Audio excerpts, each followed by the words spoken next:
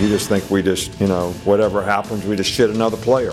And everything's going to be perfect. All of our fans think that. You all think that. That's what you write about. Unacceptable in all areas. Unacceptable coaching, unacceptable playing, unacceptable effort, not what we're about. You don't want to be here. There's a specific reason. Not really, I think we did a poor job recruiting. If guys are coming in and immediately walking out the door because it was something different than what they thought it would be. We lied to them during recruiting, or we sold them on a dream that wasn't true. Like I said, coach our kids to do the right thing and play with poise, play with confidence, play with dignity, play with class.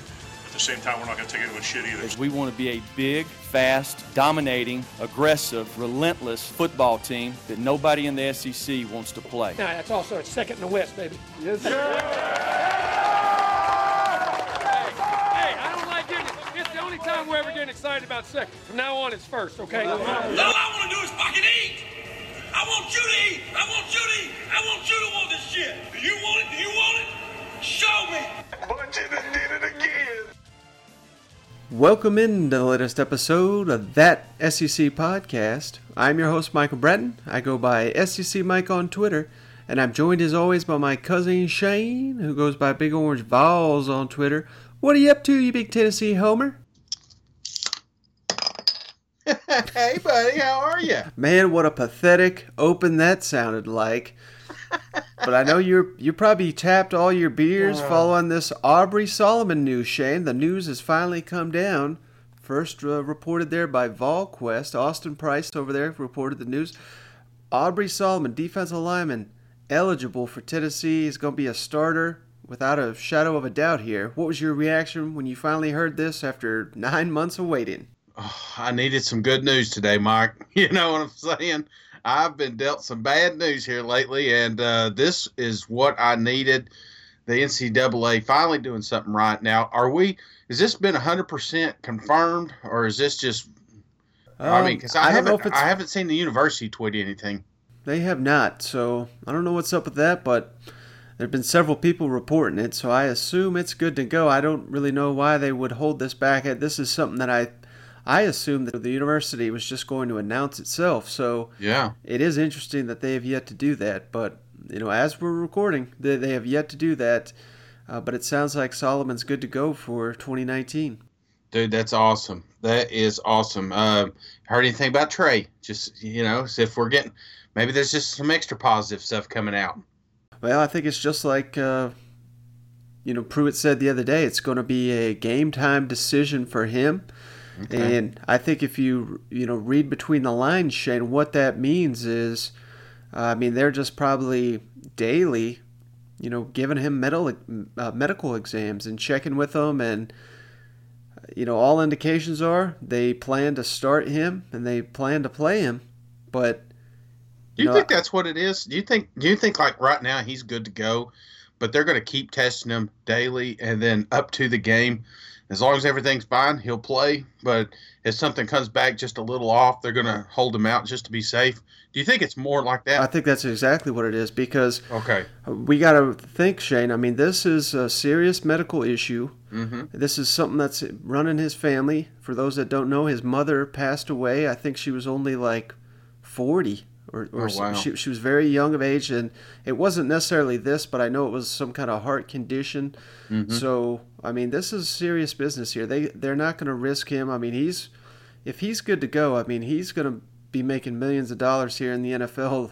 He's going to be a first rounder. So this is not something, and just obviously beyond football, they're not going to risk his life. You know what I mean? So yeah. I think it's just something and I don't think it's going to be just this game one. I think it's going to be like this the whole year, because obviously he played last season and then they came back.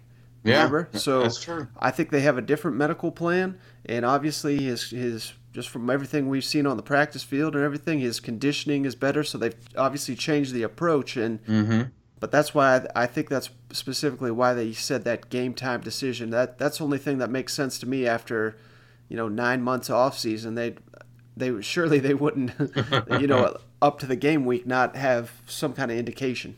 That's true. I like it, Mike. Just keep sending that good news vibes. I like that, Mike.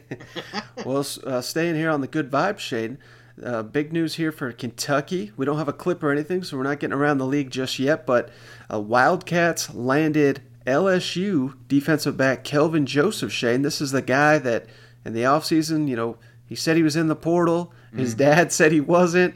That it looked like he was going to go to Florida. Now it's official. He's going to Kentucky. This is a former U.S. Army All-American, top 100 recruit. The Wildcats having some struggles on the defensive backfield, just replacing all 4 starters this year. Unfortunately, Joseph is not going to be eligible for this season, but I think he's got 3 years left to play. I think that's a huge pickup for Kentucky. Dude, that's huge. They said this is the highest rated recruit that they've ever had in Kentucky. So I don't know if that's true or not, but that's just something I read on Twitter today. Well, there you go, Shane. If it's on Twitter, it must be true. It must be. I mean, I'm not saying Dan Wolken tweeted it out, but, I did read it somewhere. Maybe it was the highest-ranked defensive back. I don't know.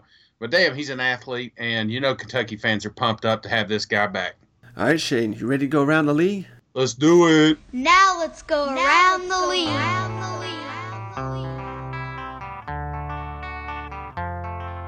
We hadn't decided how we're going to play the guys, and I wouldn't tell you if I did. So, I don't mind you asking a question, but I don't need to answer it. I'll be whistling Rocky Top by the end of the week, all our play. It's just like, right? You just hear it over and over, and, like every third song, it'll roll through within the crowd noise that we play at practice, so you just you get used to it. It's a catchy tune, right? This game's going to be a street fight. Some of you guys don't know who Kimbo Slice is. Hopefully you do. And you go back to it, man, this isn't a sanctioned fight. This is a street fight. This is the SEC. So, man, it's time. It's time to put on the hard hat, lunch pail, let's get to work. All right, Shane, let's start here in Oxford. Hotty toddy, Ole Miss. Where old Matt Luke met with the media here recently. And I thought he had some interesting things to say. I know we've been talking about how big Alex Givens, the starting right tackle, not having him for training camp, potentially not having him for this Memphis game. If they don't have their senior right tackle, they're starting a true freshman out there. That could be a disaster. Matt Luke gives the latest on Alex Givens' status. And he also talked about some JUCO players, Shade. There's a lot of open positions, at least there was this offseason there in Oxford. And junior college players, we all know this, are real hit or miss, but it sounds like they got some real winners down there. Already got 3 starters from their signing class of 2019.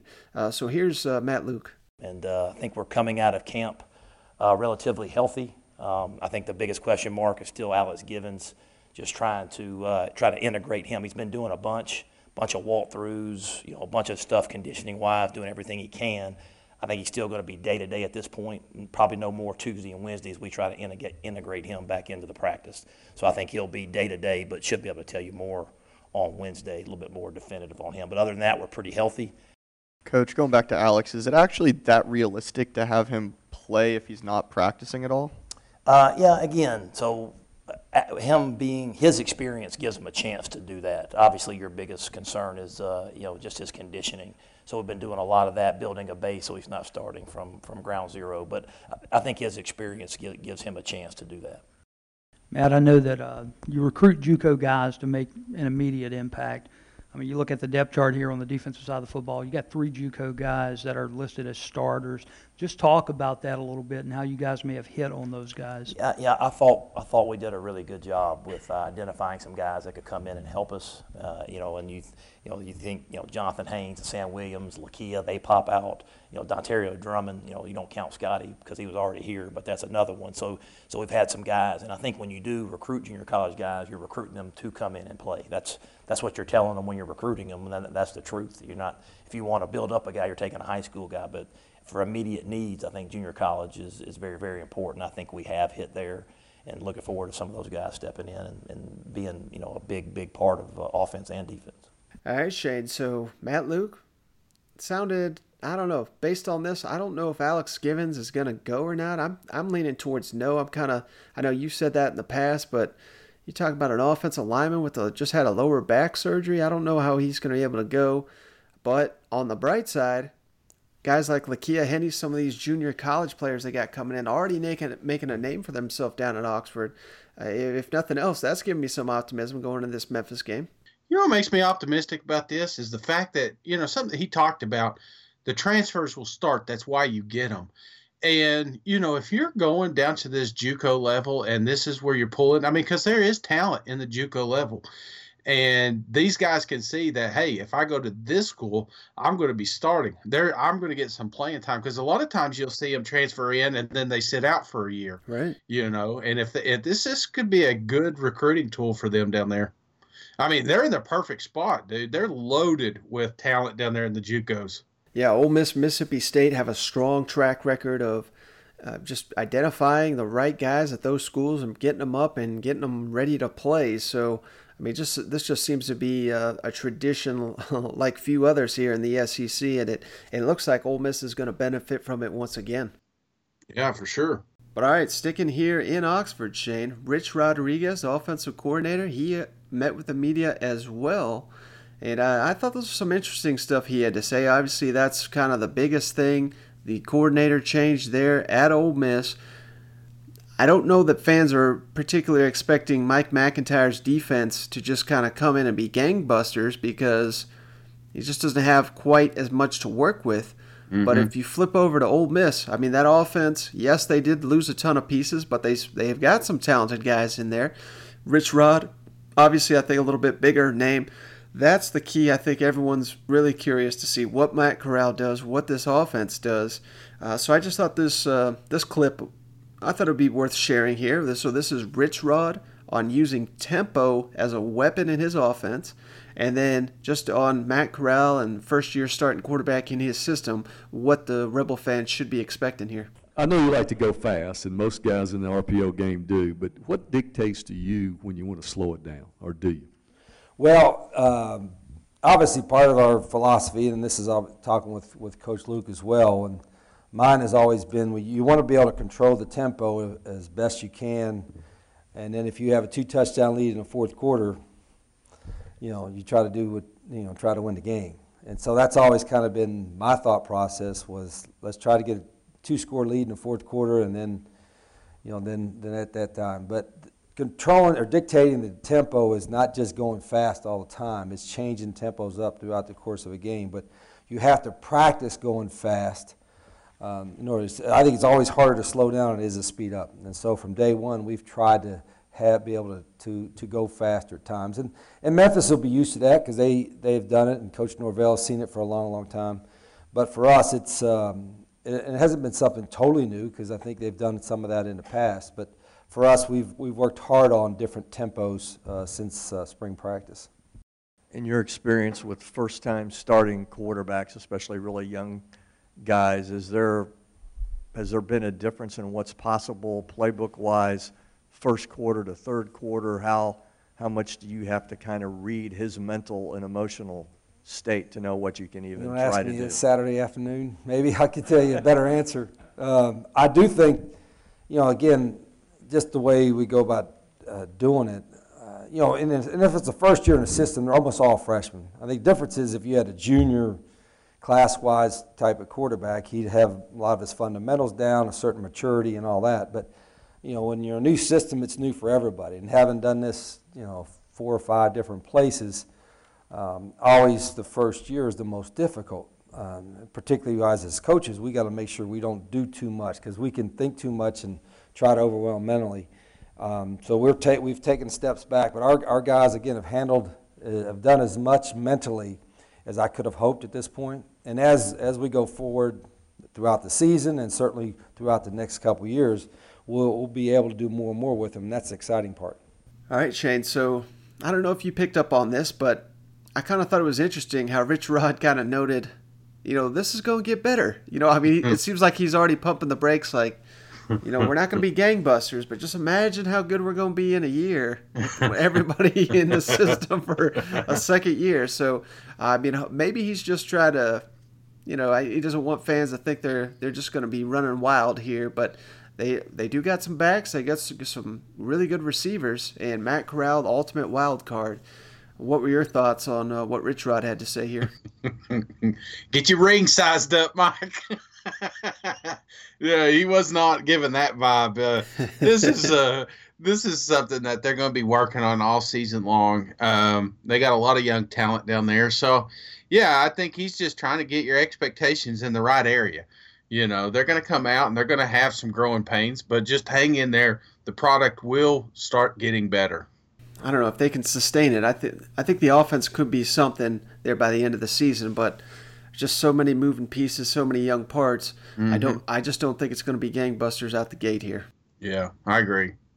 All right, Shane, let's jump on down to Baton Rouge. Go Tigers. Where old Joe Burrow met with the media here recently, and we don't have a lot to go off here, but I just thought this was kind of important because we kind of hit on this exactly on the previous podcast on the fact that Georgia State obviously running that triple option offense. And Joe Burrow kind of gave his thoughts on not only that. I didn't realize this, Shane. This team won 10 games last year, so it's one thing to face a triple option team that you got to talk yourself into. Well, they could test you, but this is a team that actually won 10 games, so they know how to run it effectively. And Joe Burrow, obviously on the offense, just talking about how much they're going to really reveal it. And, he's already getting the questions just like we had. Are they already looking ahead to Texas? I mean, Joe Burrow shut that down pretty quick. No, we're going to have to show everything. Georgia Southern's too good. We can't hold anything back against them. Positions. Do you find it humorous that some people might actually think you're looking ahead to Texas? Absolutely. Georgia Southern won 10 games last year. Like, people keep forgetting, Georgia Southern's a really good football team, won a bowl game. I think they won their conference. And anytime you go up against a triple option team, you have to come in with all your guns loaded and ready to score on all the possessions that you get because you might not get a lot of possessions. Coach O spoke really highly of their turnover ratio as well. Yeah, they're number one in the country. Yeah. They were plus 22, I think.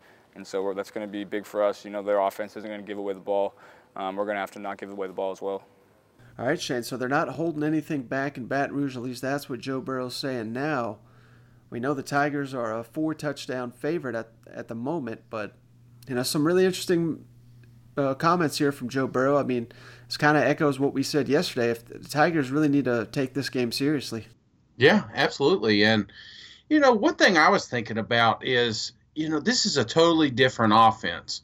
And a lot of times when you come out with these cupcake teams, not saying that Georgia Southern's a cupcake team, but they don't have Adrian Peterson down there either. You know what I'm saying? So what I'm saying is I don't think you want to be that conservative when you have an excellent opportunity to practice your offense and prepare for Texas. So I'm not saying that they're looking forward, but I do think that this is an opportunity for them to get their offense right before they do face an opponent that can beat them.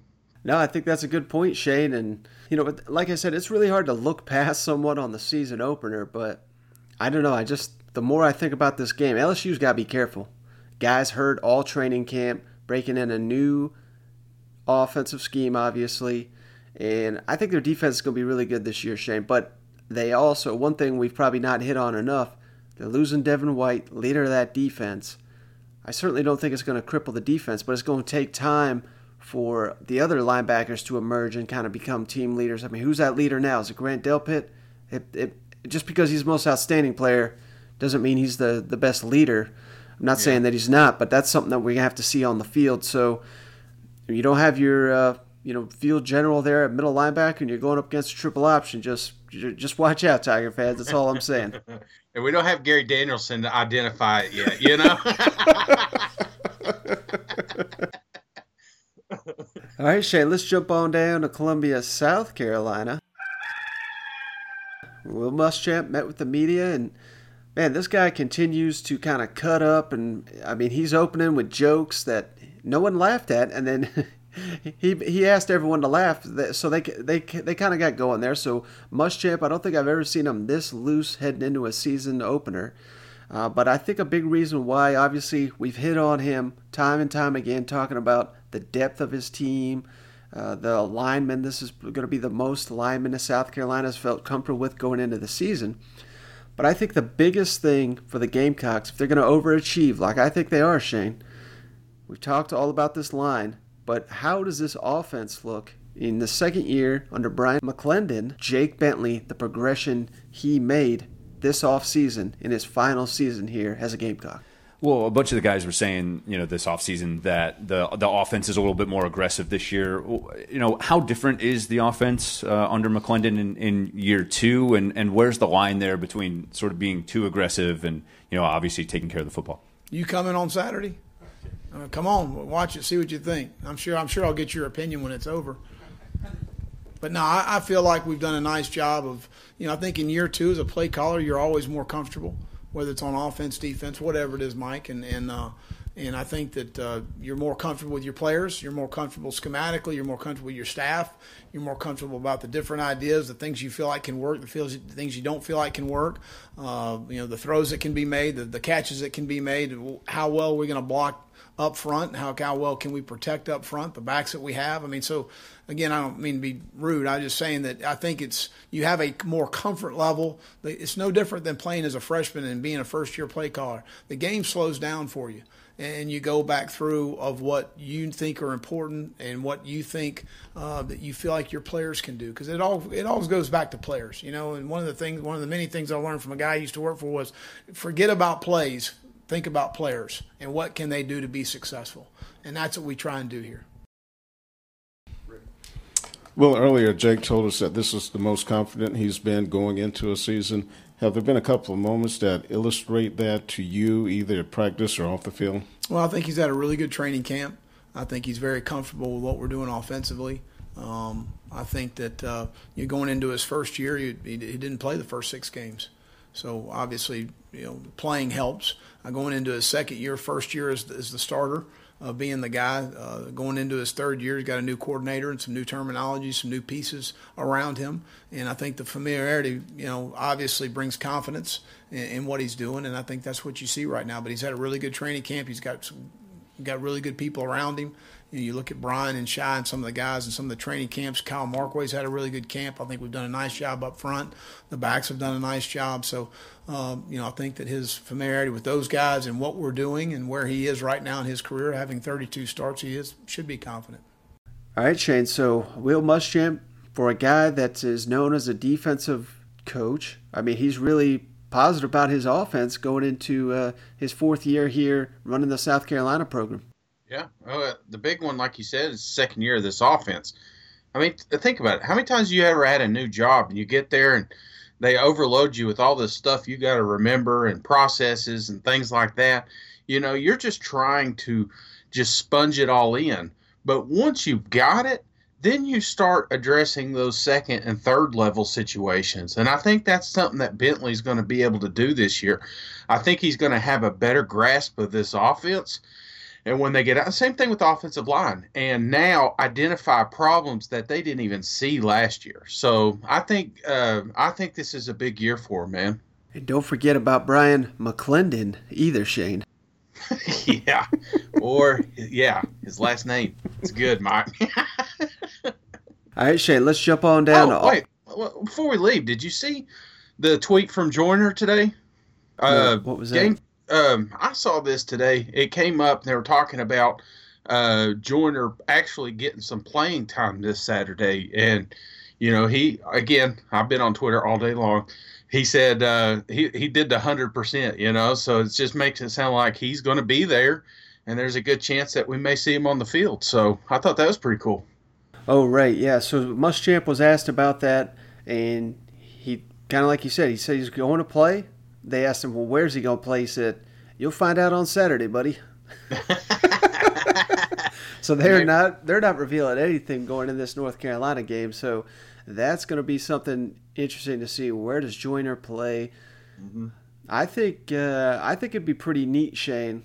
North Carolina may see this coming, but if he lines up as some kind of receiver or something, I'd like to see like a double pass with him. That's what I want to see out of this game. Oh yeah, I want to see it. I want to see a lot of moving pieces. Mm-hmm. Just confuse Mac Brown over there. I want him not to even know what locker room to go in at half. You know what I'm saying?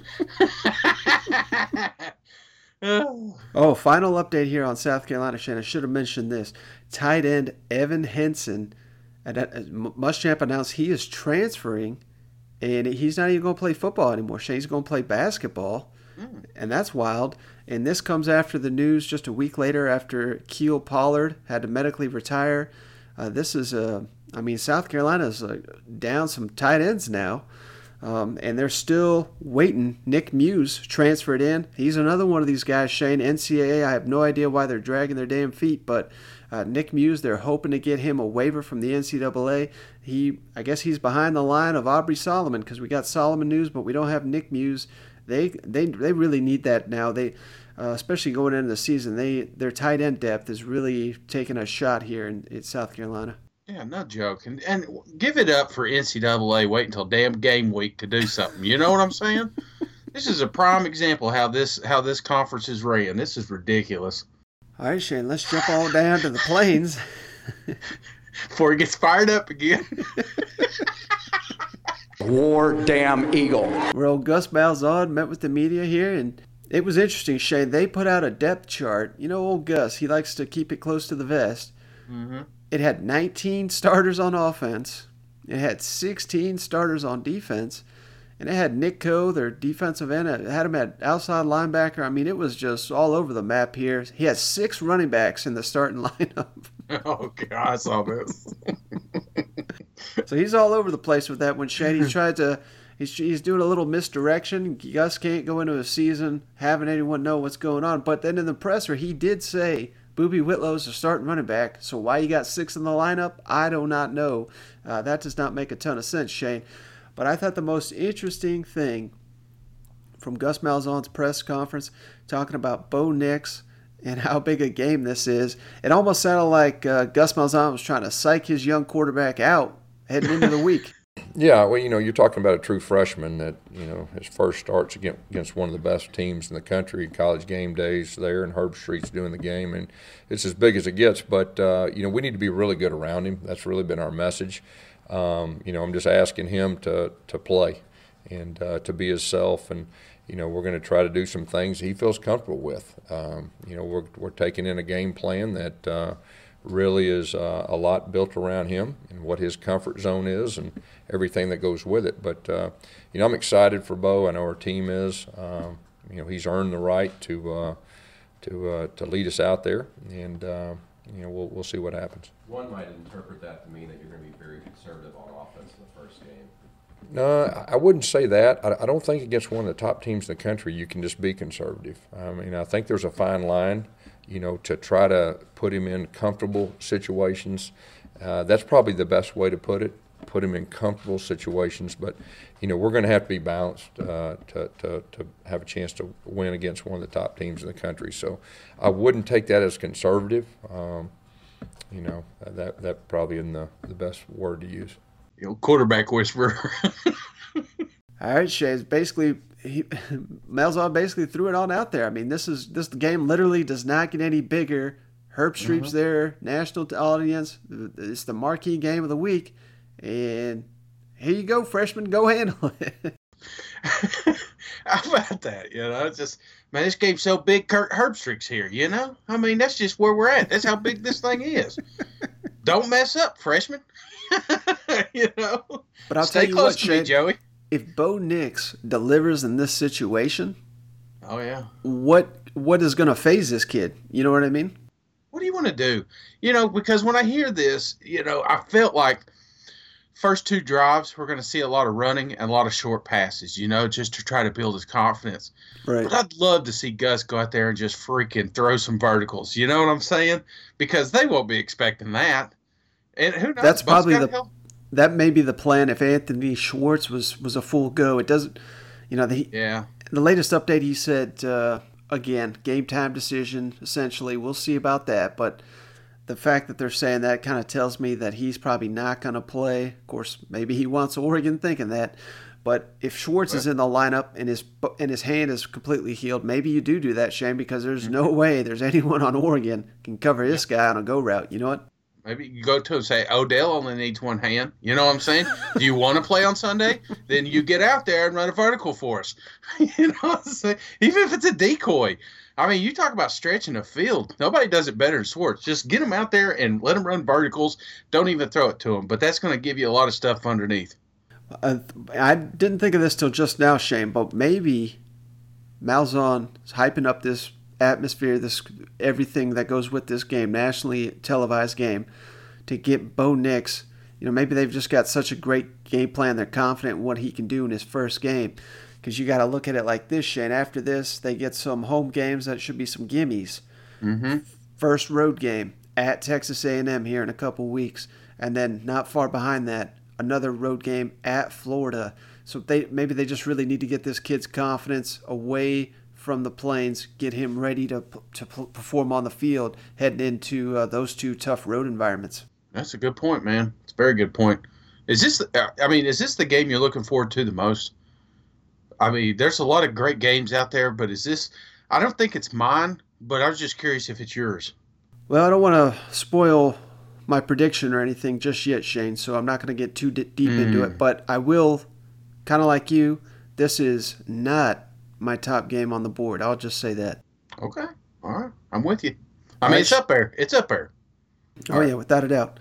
The last thing here on Auburn, Shane, I thought this was kind of interesting, but because Kevin Steele, he was keeping this damn program afloat last year, if you ask me. Mm-hmm. And Gus Malzahn announced a big change here. I can't remember the last time Kevin Steele called the game from the field, and that's what the plan is heading into this year. This is Gus Malzahn breaking down why that is right here. Will Kevin be in the coaching booth, or will he be down? He's going to be on the sideline.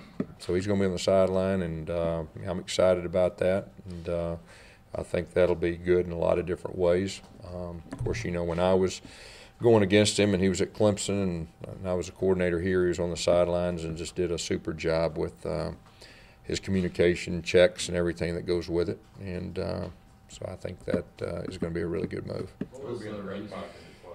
What's that? Woodson will be in the press box, and then, of course, we'll have some off-the-field guys. Was that his decision? Yeah, it was kind of both. I mean, it was just, I think it's really, really good in both ways. I like him down there, and he likes being down there. And, in practice, that's where everybody's at. And so I think that'll be a really good move moving forward. Actually, I'm not sure what to make of this because, like I said, it's not like Kevin Steele was doing a bad job previously. I thought he was doing a hell of a job. He's been calling the game from the box for a little while here. And, I mean, I guess if you're a coach, you can do it from wherever. But yeah, sometimes you need to see the field. And I guess they trust their spotters there to do it up in the box, So he's going to be in the box. No, that's where he's been the last several years, and now he's moving down to the field. Yeah, see, I don't get that. I could understand. Remember, like when Chavis moved to the field, he wanted to be with his team because it was young talent. You know what I'm saying? Sometimes you got to see these kids eye to eye, bring them to the side and talk to them. I get that, but one of the strongest parts of Auburn's defense is their defense, and you would think, especially this year of all years, he would want to do that from the box. But I don't know. Maybe just doesn't have faith in the assistants that are with him. You know what I'm saying? You said spotters, so maybe he just doesn't feel that these guys can. Maybe just doesn't have confidence in them. That's what it sounds like to me. Well, I don't know if confidence is the right word for me, but maybe just the fact that they are replacing a ton of leadership at linebacker. They're going to be starting 2 players at linebacker that have never started for Auburn, including likely the freshman Owen Popo. So yeah. maybe you're right there. Maybe he does just want to be eye to eye with these guys to make sure they got their head of the game, they're calling the game right. That kind of makes more sense than anything. But it's kind of interesting. Gus did not even mention that. So I'm not really sure. This may not even have a huge impact. I'm not sure. But I just thought it was worth noting. And hell, in 3 weeks he may be back in the box. It may, like you said, may be a young thing. Mm-hmm.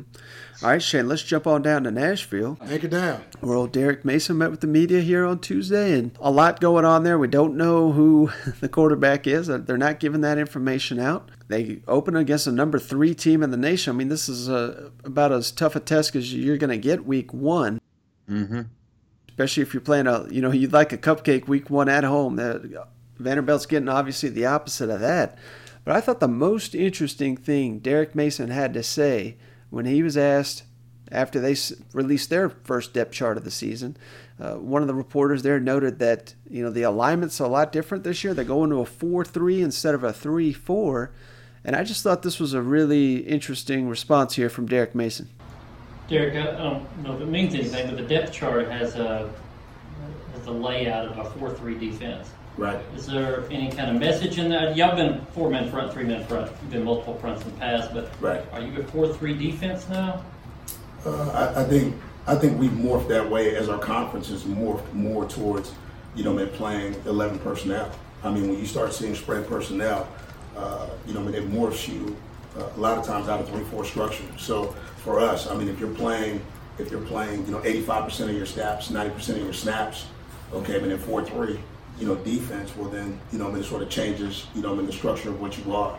And that's what we try to recruit to. Do you have any update on Malik Langham?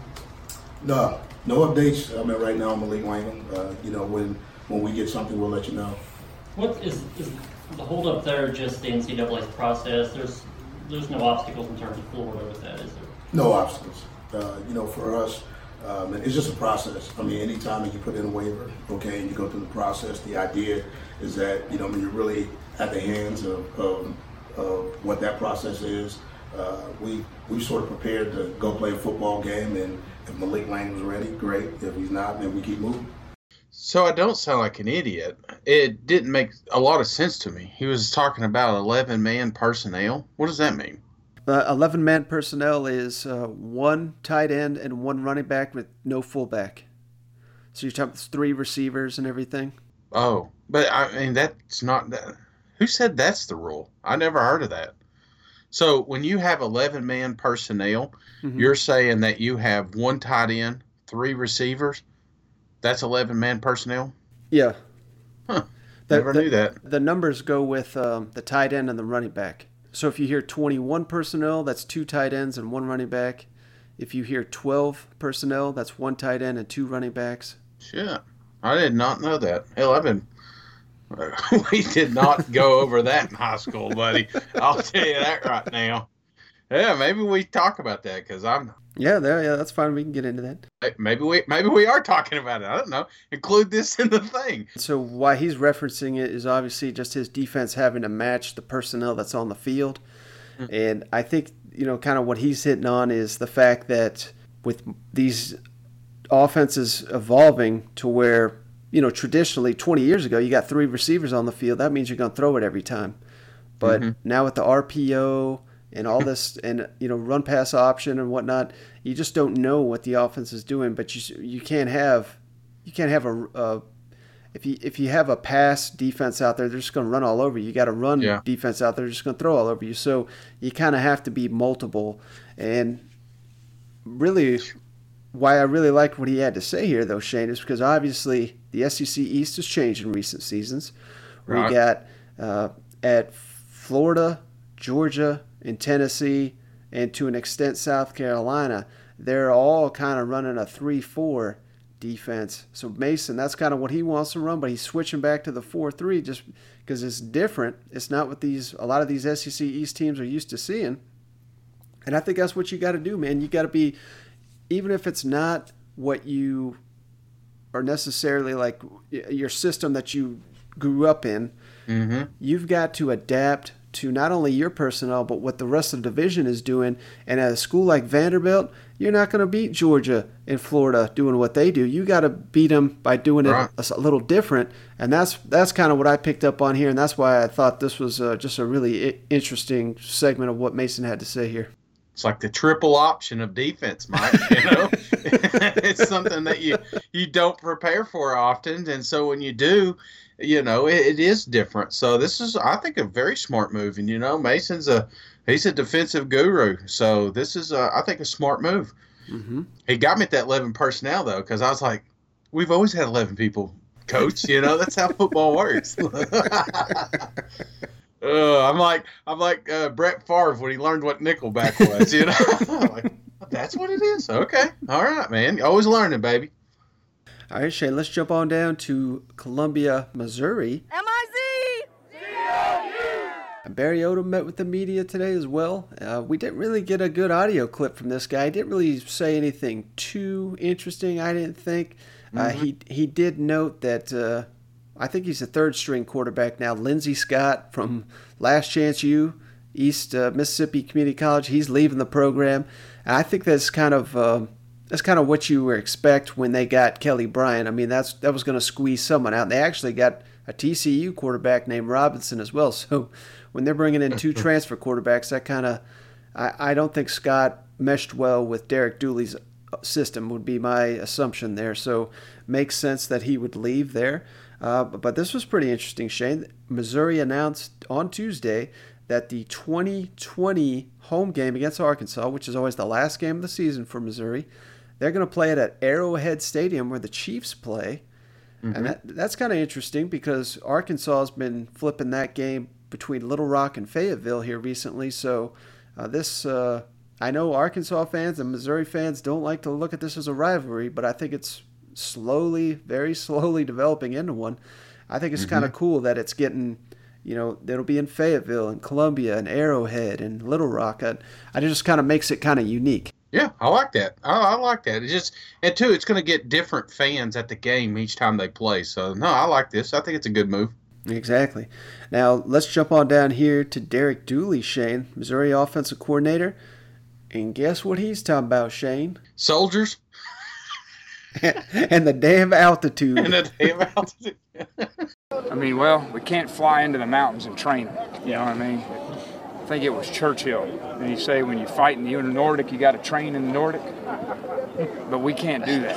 All right, so we can't just take our team and go, let's train in the altitude for a week. But there are things you can do hydration-wise, taking care of your body, and just recognizing that, probably in pregame you're going to breathe a little bit. It's just wind, and then we'll be fine. So it's only a problem if you make it a problem. All right, Shade, so this was the same game last year. I was all concerned about the wind and the rain and the cold and all this, and that was just an idiotic move by my part. But this seems to be a real concern. This is something that Barry Odom brought up today. This is something obviously Derek Dooley brought up here. Thoughts on going up and Missouri playing in the altitude first game of the season? Something about Derek always liked, man. Like I gave him a hard time while he was here, and I'm always like I don't think Derek likes football. You know what I'm saying? I think he was like a toy soldier, and probably a train set. Barber probably got him a train set, and then Vince comes in and sees it and just breaks it and gives him a football and tells him, get out the yard, you little baby. That feels like the way Derek maybe grew up down there. So I just love when he goes back and does these history references and stuff. But this is smart. I mean, you can't prepare for altitude. It's not like we got it in the budget that we can just go up to the Alps and throw the football around. You know what I'm saying? So he says it's just wind,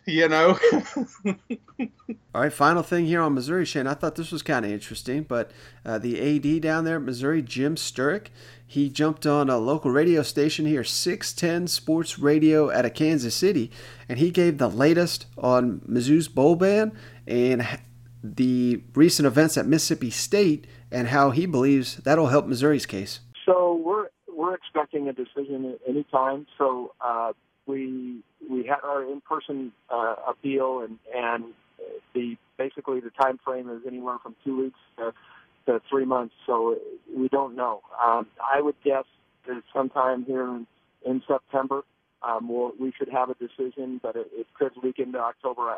I'm just not sure, but I would expect it sometime in September. Most recently, last Friday, they had a decision on Mississippi State. Very, very similar circumstances and violations, and so there wasn't a bowl ban or a postseason for the other sports as well. So I think it lends itself to having an opportunity for them to make the right decision and come down with a decision that's better for Mizzou and better for the membership of the NCAA. All right, Shane. So it sounds like they're any day now, any week now. They don't really have a firm timeline, but they do have a kind of a loose timeline here, I guess you could call it. They're expecting the NCAA to make a decision, and kind of like you hit on, I mean, as soon as Mississippi State deal went down, it seemed like you went straight to Missouri and how it should help the Tigers. I mean, I don't understand how anyone could not see that, and it sounds like that's what the AD here at Missouri is kind of on the same page. Yeah, he's been texting me all morning, and I'm like, I know, dude, I get it, right? Make it right, hashtag. So anyway, I think this couldn't have played out better for Missouri. No offense, Mississippi State. I mean, honestly, Mississippi State made it out like a bandit. But the fact that happened, and here's Missouri trying to get appeal for typically the same situation. I think this is perfect for them. And they said something. I thought it was good. I thought we were going to hear something sooner than later. Right. The timeline's not matching up with what I originally heard, but I thought we should hear something here at the 1st of September. But I guess we'll see. All right, Shane, that's all I got around the league. Before we jump off here, I want to throw these odds at you. The online sportsbook, sportsbetting.ag, they've come out with odds, Shane, for the first college coach to be fired. And we've got odds for every single SEC coach. So I'm going to... Can I guess? Yeah. Can I guess who's first? Well, let's go you can guess, but I'm just going to tell you, just to give you an idea here. The number one guy on this list of the entire nation. Now, keep in mind, this is not odds to be fired. This is odds to be fired before anyone else. Oh, okay. The USC coach, Clay Helton's at 5-1, so he's number one in the nation.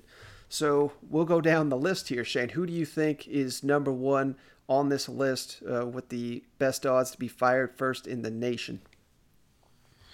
Oh, in the nation. Oh, well, I hope it's Jim Harbaugh. I mean, sorry.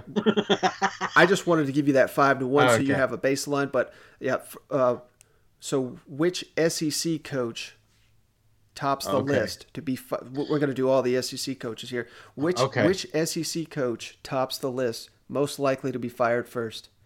As much as I want to say Gus, I'm going to have to go Coach Luke on this one. Ooh, you had it right the first time, Shane. It's man! Gus Malzahn. And you want to take a guess on the odds, and keep in mind, so Clay Helton was at 5-1. So Gus Malzahn's going to be a little bit higher than that. What's your guess for the Auburn coach? 10-1. Boom, you nailed it. Perfect. 10-1 right there.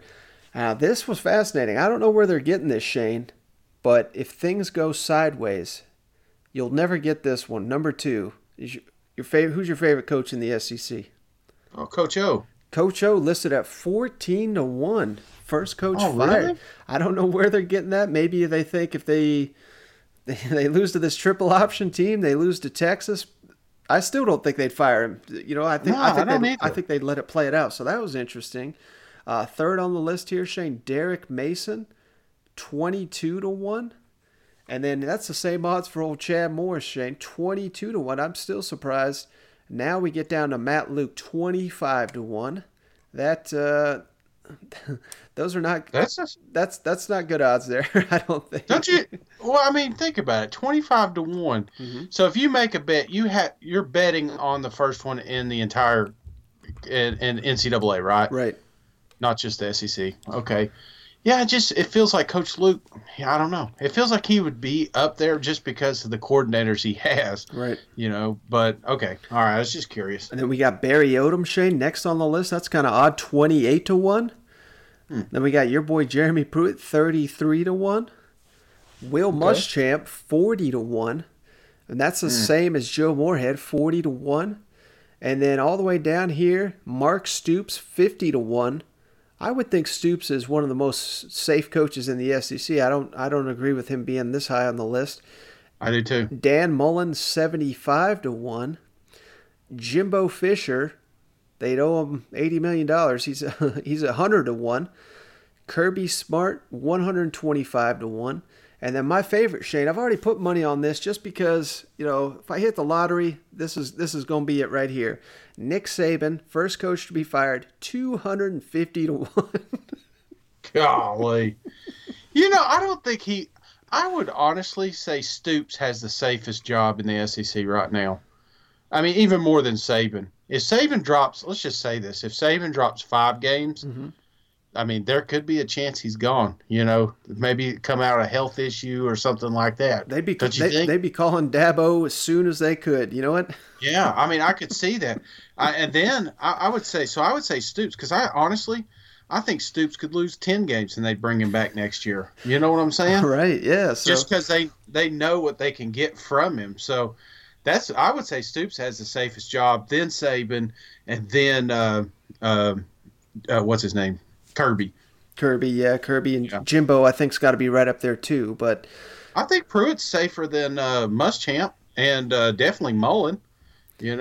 Florida's crazy. Florida wants to win, and it almost got ugly week 1 or week 0. Wait, so Jeremy Pruitt coming off 5-7 is safer than Dan Mullen coming off 10-3? Oh, without a doubt, man. I'm telling you. Yeah, not even close. The Tennessee homer has spoken. No, I'm just saying. No, think about this, Mike. We won 5 games. Go with me here for a second. We won 5 games last year. Mm-hmm. If we win 4 games this year, which is horrible, he's still coming back, baby. I'm telling. They're not going to fire him. They've done this. They've done the coaching search. Right. You know what I'm saying? Mm-hmm. They're out of that picture now. If Dan goes from 10 wins to 4 wins, he's gone. I mean, you know what I'm saying? I just think there's more pressure on Mullen than there is Pruitt. It's not that I think the job. I mean, it's different climates right now. Yeah, I feel you because I'm not comparing these guys, so don't. I don't want this to get put out there and saying I'm comparing these two guys, but I thought Jim McElwain's job was pretty damn safe coming off back-to-back East titles, and then one bad year, one fake death threat, his ass is gone. So I see what you're saying now. That makes a little bit more sense, but I still think Dan Mullen's because I don't know. I still don't know if we know Jeremy Pruitt's that good a head coach, to be honest with you. So I would say Mullen is safer than until Pruitt kind of proves it a little bit more as a head coach. I got you. All right, Shane. So I think that's going to do it for us, unless you got anything before we hop off here. No, I think tomorrow is big, man. We're gonna be talking another football game, man. We're gonna be talking up Texas A&M and Texas State. Is that right? Sinbad's team. So we'll be talking about them and what they could do. And interesting enough, they did play back in 2005. Done a little research on this game. So. And wasn't a ball game then, won't be one this time, but still be fun to watch. So I'm looking forward to that, Mike. And please, if you made it this far, a little rating and review on iTunes really helps us out. We got I think we got like 4 ghost reviews. So I appreciate whoever that was, 5-star ratings. That really does help us out a lot. Yeah, as Shane says, you give us a rating, we'll give and a review. We'll read it here on the podcast. Doesn't matter really what it says. Yeah. Hey, so that gives you a little motivation there. If you want to give us a rating review, it really does help the podcast grow. And that's kind of what we're trying to do here. It's so does tweeting at us. If you want to tweet at the show, we'll try to include it if it's a mailbag question. Same thing with the Reddit page. Mike handles the Instagram. I'm not too good at the gram there. Afraid I'm going to like something I shouldn't, so I don't get on there because I still just don't understand that technology. But other than that, yes, if you tweet at the show, that really does help and spread the word. So just that anything, man. All right, I'm rambling. Mm-hmm. All right, cut me off. All right, Shane, that's going to do it for this one. Thank you for joining me as always. Thank you, everyone, for tuning in. We'll catch you on the next one. All right, see you guys. Go Vols.